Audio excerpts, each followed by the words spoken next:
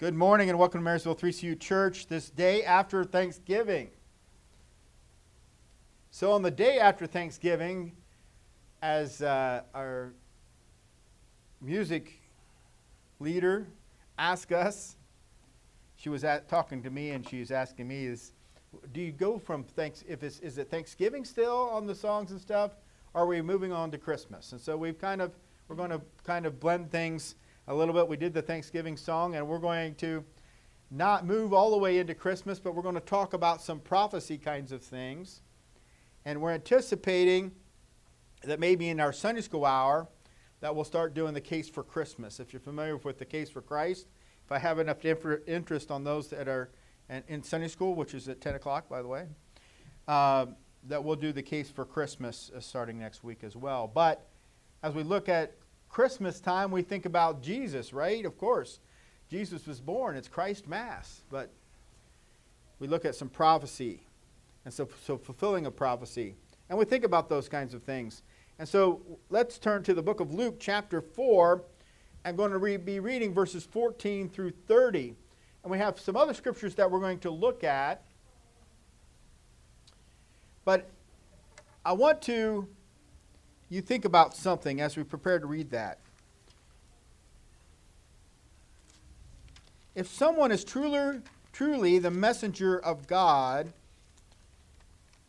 what message should they be carrying? If someone is a messenger, what message should they be carrying? In some towns in times past, they would have messengers that would send packages. Now we do a lot of scanning and things, but they would call them bicycle messengers, right? They would they'd grab packages and they would deliver things that were important, and they're riding their bikes and they become messengers. But messengers carry a message that may not be their own. Now, how good is a messenger if they carry a message and then they change the message to what they wanted to say? They stop being a messenger. They've kind of taken the position of the person sending it, and they've obstructed it. They present themselves as the messenger, but they've stole the message. Today I want you to think about that and think about who the messenger is and who you listen to and how you approach things.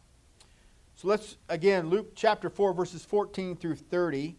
Luke chapter 4, verses 14 through 30.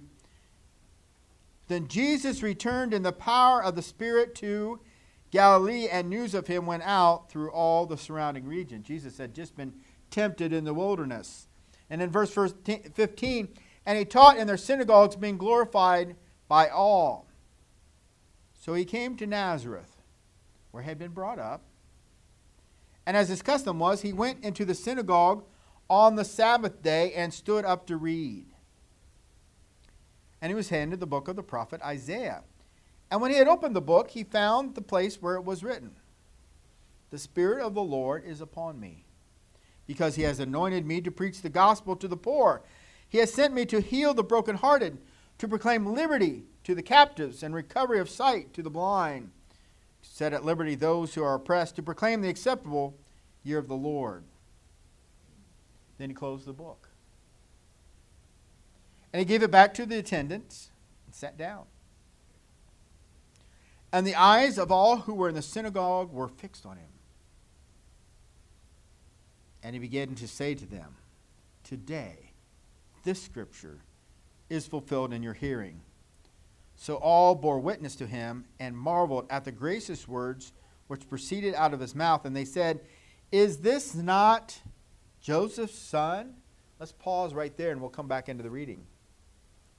He was handed the scroll, basically, of Isaiah. And he read the scripture to him. And why did he say, "Today this is fulfilled in your sight"? Because it was a prophecy from Isaiah of the Messiah, the anointed one. As we think about Christmas, Christmas, I just want to remind you, I remind you often of this, that Christ is Greek is the Greek word used to describe the Messiah. So when it says Jesus, the Christ, it's saying Jesus, the Messiah. So we have the Messiah, which is a Hebrew term for the anointed one. And so the prophecy from Isaiah, Jesus is saying, as I read this to you, it's being fulfilled.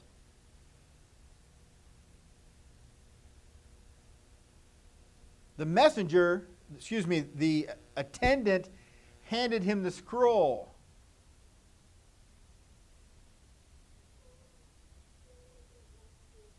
And then Jesus read the prophecy. Isn't that very interesting that the attendant handed him the scroll? It might have been the scroll of the day, like you go through material, or in some churches, you go through certain liturgies of certain times of the year, you read certain scriptures, and here Jesus shows up, and the scroll of that day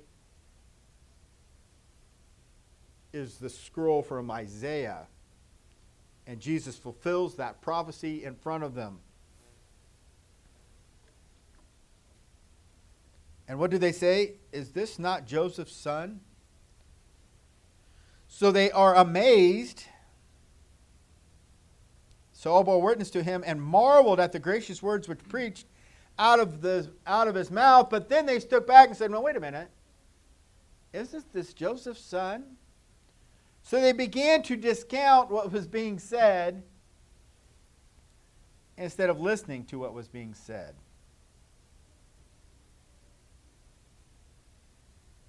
In verse 23, we continue. He said to them, you will surely say this proverb to me, physician, heal yourself. Think about him on the cross. Whatever we have heard done in Capernaum, do also here in your country. Then he said, assuredly I say to you, no prophet is accepted in his own country. But I tell you truly, many widows were in Israel in the days of Elijah, when the heaven was shut up 3 years and 6 months, and there was a great famine throughout all the land. But to none of them was Elijah sent, except to Zarephath in the region of Sidon, to a woman who was a widow. And many lepers were in Israel in the time of Elisha the prophet, and none of them was cleansed except Naaman the Syrian. What is Jesus reminding them of? The fact that in Israel, during the time of Elijah, there was a famine, but who had the benefit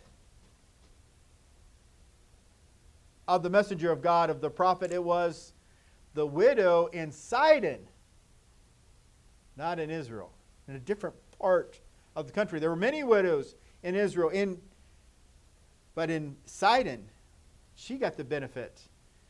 She fed the prophet. And he made sure that she had food, and even through him, God raised up the widow's son. And Naaman, the Syrian, wasn't from Israel. There were many, what does it say there? And many lepers were in Israel, but who got cleansed? It was the Syrian. Wasn't from Israel. He came to Elisha, and he was cleansed.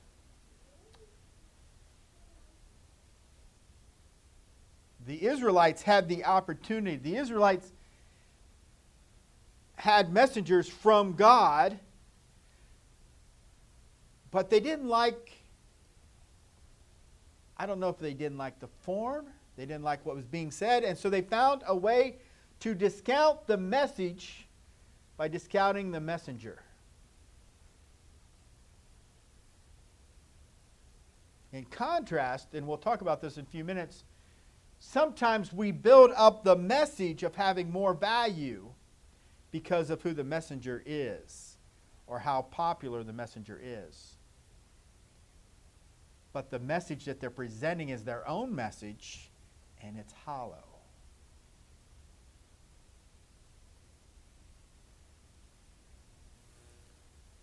In politics speak, when someone asks you a question and their response, they would say, the phrase would be, a good non-answer. It means they answered, but they didn't answer the question. It was a good non-answer. They brought an answer. You've seen it in debates and things with politicians. You could probably say the same thing with an unscrupulous used car dealer. You ask them about something and they'll get you to think about something else. They won't answer the question, they'll give you a good non-answer. Politicians, press sometimes will give you a good non-answer. Great oratory, but what does it actually say? But then in this case, we have people that have the opportunity to hear the gospel, to listen to the gospel. They go into the synagogue all the time and they're questioning the message almost because they want to question the messenger. I guess my question is, do we sometimes find a reason not to hear the truth? And we find a reason to listen to the non-truth. We want to hear what is popular, so we'll listen to what popular people say. But that doesn't mean that it's the truth.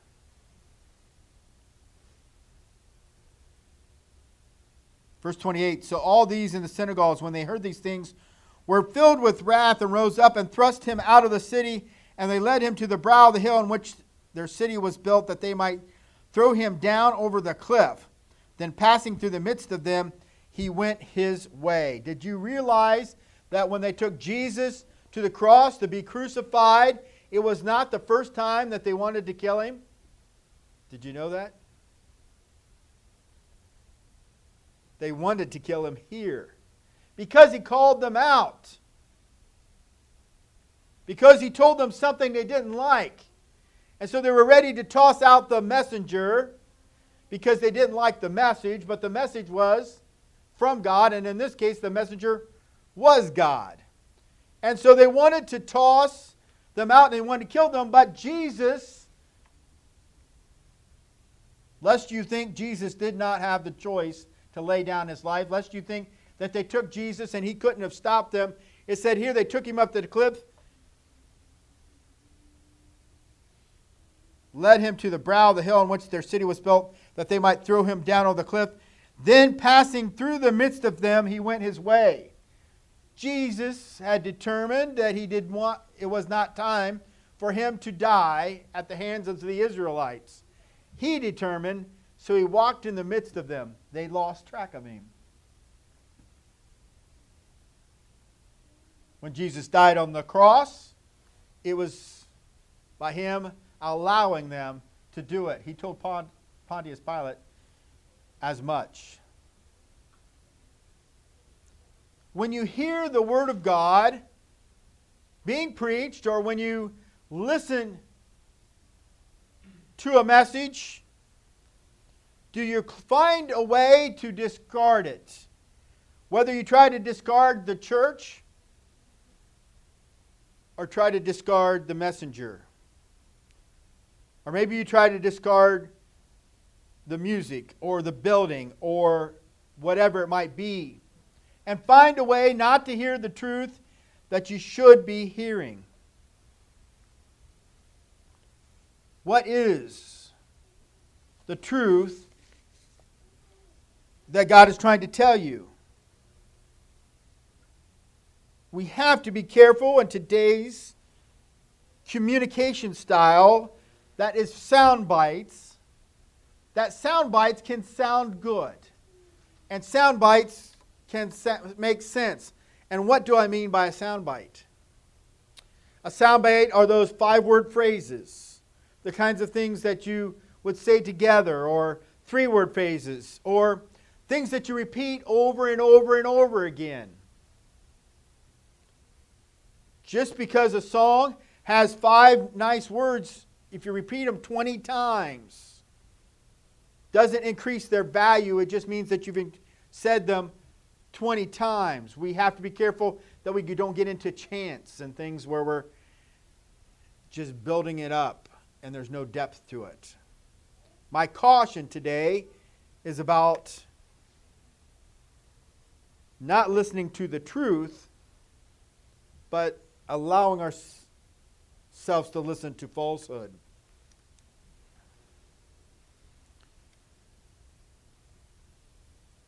In Proverbs 25:14,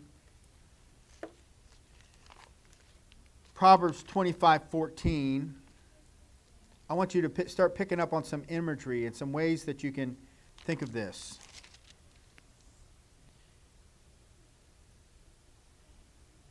This has to do with giving, but whoever falsely boasts of giving is like clouds and winds without rain. Clouds and winds without rain. It reminds me of my wife's grandmother. When young children will cry, and you look at them sometime, you're trying to figure out what's going on, and they're upset because they've been told to do something that they don't like, and there's a lot of thunder, but there's no rain. Have you ever seen a child wail, and then you give them what they ask for, and they stop immediately? But if you look through all that, there's no tears going on. It's all thunder and no rain. And so that's what we're talking about here is whoever falsely boasts of giving is like clouds and wind without rain. You ever have anybody boast about hey, well, look what I've done? And they tell a good story, but when you actually go chase it down, they haven't actually done anything. They've said a lot, but they've done little. But let us turn now to 2 Peter 2. 2 Peter 2. Excuse me. I want to show us this contrast. In 2 Peter 2, verse 12, there's some imagery that we need to look at. So I'm going to ask you to look a little bit deeper, to look a little past the surface. We want to look at things more than at a sound bite. We want to look at some depth. To give you an illustration of what I'm talking about, today you pull out your phone and you use your cell phone, you push the buttons and you touch it, and that's sufficient to get what you need. But there are so many depths of technology that are involved in making that happen that it would take a long time to try to explain. There's very different levels of understanding it takes to make that happen. And that's that depth of understanding that we need. We can go out and we think we understand it. We only stand at this level. And unless we go to the deeper parts, unless we go to the foundation, because it's in the storms of life and the difficulties of life and the difficulties of understanding, we have to go back to that foundation because the surface levels get blown away. In 2 Peter 2:12, but these, like natural brute beasts, made to be caught and destroyed, speak evil of the things they do not understand, and will utterly perish in their own corruption. Read this one more time. But these, like natural brute beasts, made to be caught and destroyed, speak evil of the things they do not understand, and will utterly perish in their own corruption, and will receive the wages of unrighteousness as those who count it pleasure to carouse in the daytime. They are spots and blemishes, carousing in their own deceptions while they feast with you. Having eyes full of adultery and that cannot cease from sin, enticing unstable souls. They have a heart trained in covetous practices and are cursed children. They have forsaken the right way and gone astray, following the way of Balaam, the son of Beor, who loved the wages of unrighteousness. But he was rebuked for his iniquity, a dumb donkey, speaking with a man's voice, restraining the madness of the prophet. These are wells without water, clouds carried by a tempest, for whom is reserved the blackness of darkness forever. What in the world was he talking about there? You can almost hear the contempt in his voice. These natural brute beasts made to be caught and destroyed speak evil of the things they do not understand. It's people out there making a great oratory, a great speech. You ever listen to someone that tells a great story and a great speech, and you listen to them, and you're drawn in and say, wow, that's great. That was a fantastic speech. But then if you go back and read the speech, you'll find out that they actually didn't say anything.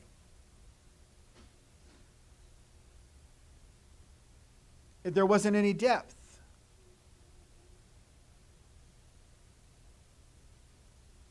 And if you read Scripture just on the surface, you're going to think one thing. But as you become a Christian and the Holy Spirit starts opening it up to you, you find out there's layers upon layers. And as you live through life and deal with more of the complexities of life, you find that Scripture is able to go to the more complex places. There are passages of Scripture that understand for the understanding of those that are new in Christ. But there are passages of Scripture that are for those that are no longer in the child stage of life. They're no longer children in their faith. They're going to the next level. And so it would make sense to me that there are Scriptures that those that have been Christians for 20 years are capable to understand if they've searched the Scripture. But it would also make sense to me that there are Scriptures that someone that is only a year old in Christ, when they read them, they might be saying, what does that say? That's too complicated. That's because you're not at that place yet. But don't discard it all. There will come a time then when you will need it. And you'll have that understanding. But don't toss it all out. And also don't toss it all out because you don't like it. Because what he is talking about here are people that, verse 14, have their eyes full of adultery and that cannot cease from sin, enticing unstable souls. They have a heart trained in covetous practices and are cursed children. There are people that are out there that their desire is to sin. They enjoy sin and they're doing everything to pick off people that aren't understanding. They're advertising like it's the best thing ever. It's always curious when you have people that you work with and you're going along, or maybe you're in college with or school with, and they talk about, yeah, I can't wait till the weekend, man. I'm going to get so plastered and I'm going to be drunk, and man, and then they come in Monday, oh yeah, I had a great weekend. I threw up all weekend. I mean, it was fantastic, and I had the hangover, and what? Well, they said it was fun, so it must be fun. The puking was fun, or the can't remembering what you did was fun, or the fact you got up with a bloody nose that you didn't know was fun, or the fact that you are a mean drunk and you hit somebody and now in jail, or the fact that you had such a great time, you forgot what you're doing, and you drove drunk and you hit somebody. Well, there's the fun right there. But they make it sound like it's a great time and it's a fun time. And everybody says it was great and it was fun. And I had this great high, man. I got some new drugs and somebody had to carry them along with Narcan and save your life.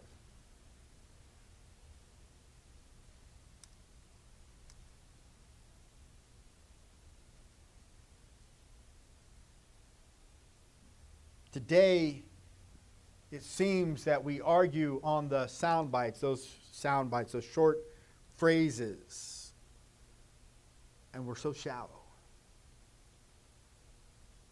Life's not that simple.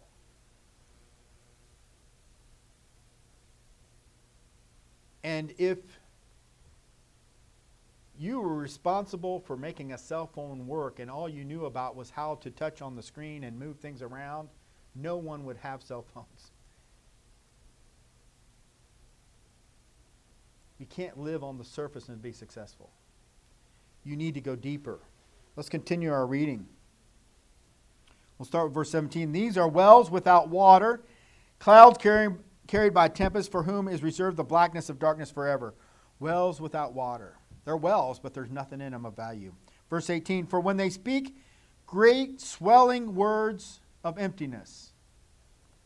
Have you listened to any political speeches or anybody talk, or somebody that gets behind a microphone when they speak great swelling words of emptiness. They allure through the lust of the flesh, through lewdness, the ones who have actually escaped from those who live in error. While they promise them liberty, they themselves are slaves of corruption. For by whom a person is overcome, by him also he is brought into bondage. For if, after they have escaped the pollutions of the world, through the knowledge of the Lord and Savior Jesus Christ, they are again entangled in them and overcome, the latter end is worse for them than the beginning. Let me say that again. Read that again. For if, after they have escaped the pollutions of the world, through the knowledge of the Lord and Savior Jesus Christ, they are again entangled in them and overcome, the latter end is worse for them than the beginning. For it would have been better for them not to have known the way of righteousness than, having known it, to turn from the holy commandment delivered to them. But it has happened to them according to the true proverb, a dog returns to his own vomit, and a sow having washed to her wallowing in the mire.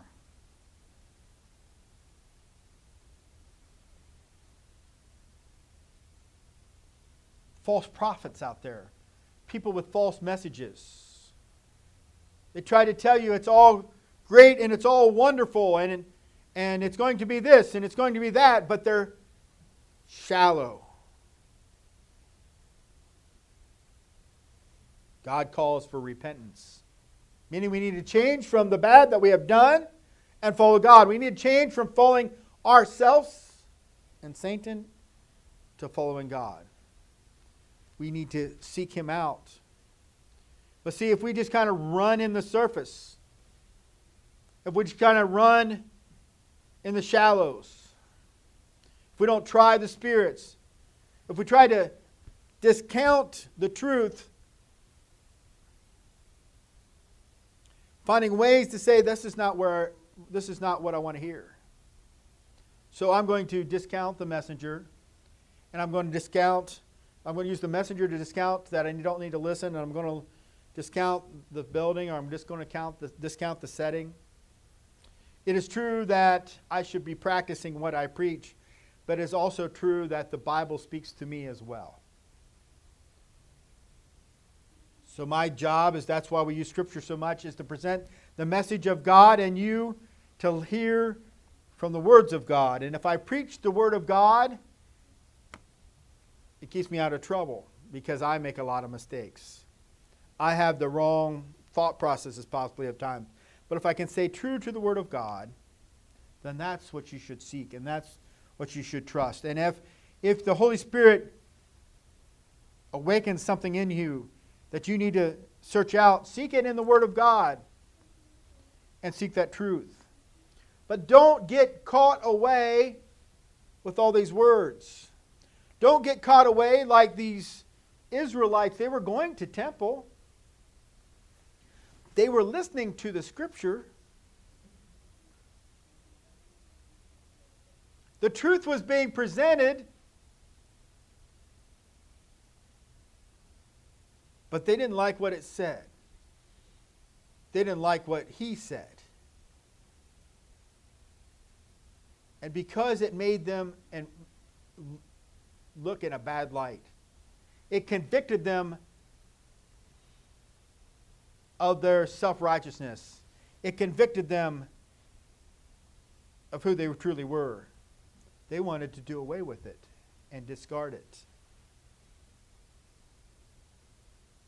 They had the opportunity for the truth, but they discarded it. Elijah was there with the Israelites, discarded. But God still worked in Sidon. And it was the Syrian that came for healing to Elisha and was healed. And it's Jesus that's reaching out to you and sending a message out to you, but sometimes we want to water down the word because we don't like what it says. We want to say that it doesn't match up with our culture or it doesn't fit in with different kinds of things. And so we try to find reasons not to read it. Or maybe to water down the translations so far that we even paraphrase them. They're not even true translations anymore. Because it's hard. Some places are hard to understand. Of course. Life is hard. We need some more complexities. We need some more depths of understanding. Don't be drawn away by the people with the pretty speeches and no depth. Some of the wisdoms of life can be found more from the person that some might term uneducated, but they've been educated by life and have common sense. They might not have the purest grammar in their speech, but they know a lot about a lot of things. And maybe you've been in school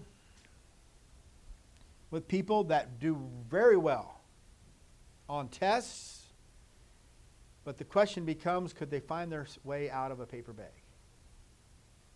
You know what I'm saying? They lack common sense. They don't know how to apply it. Don't be that kind of Christian. The depth is here for you. Don't get caught up in the religiosity. Scripture will tell us to try the spirits to see if they be of God.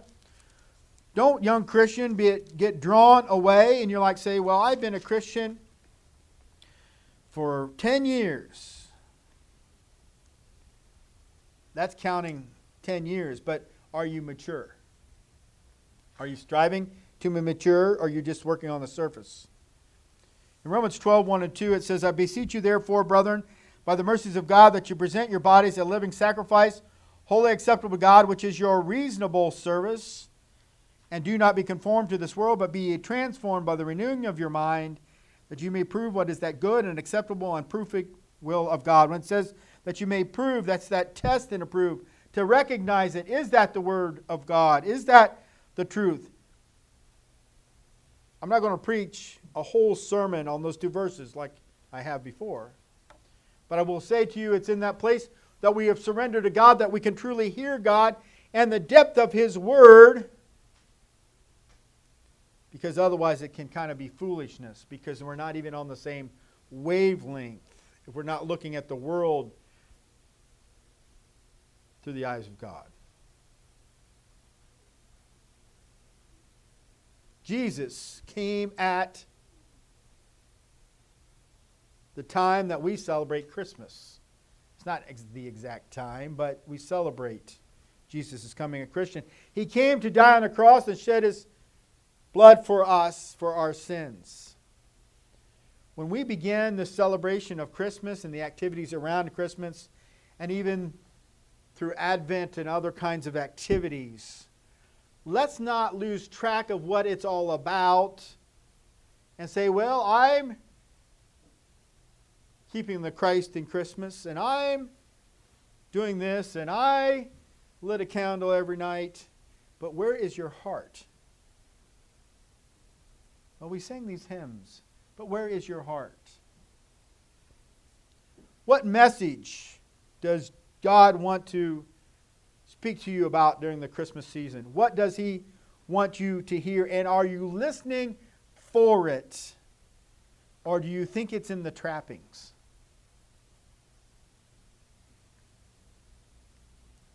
Listen. Listen to Him. Listen for the depth that strengthens your foundation in your walk with Him. Just don't listen to the hype. Just don't listen to the great oratory. Some people will tell a good message, sing a good message, but when you see their life lived, you question their message, their depth of understanding. The one you should follow. He set an example. Listen to His message. Listen to His word. Let's be standing together. Father God, I ask that you would help us each as Christians to follow you, to trust in you. May we not backslide and go back to the wallowing in the mire. but ever desire to better understand you, to seek you, to listen to you, to not misplace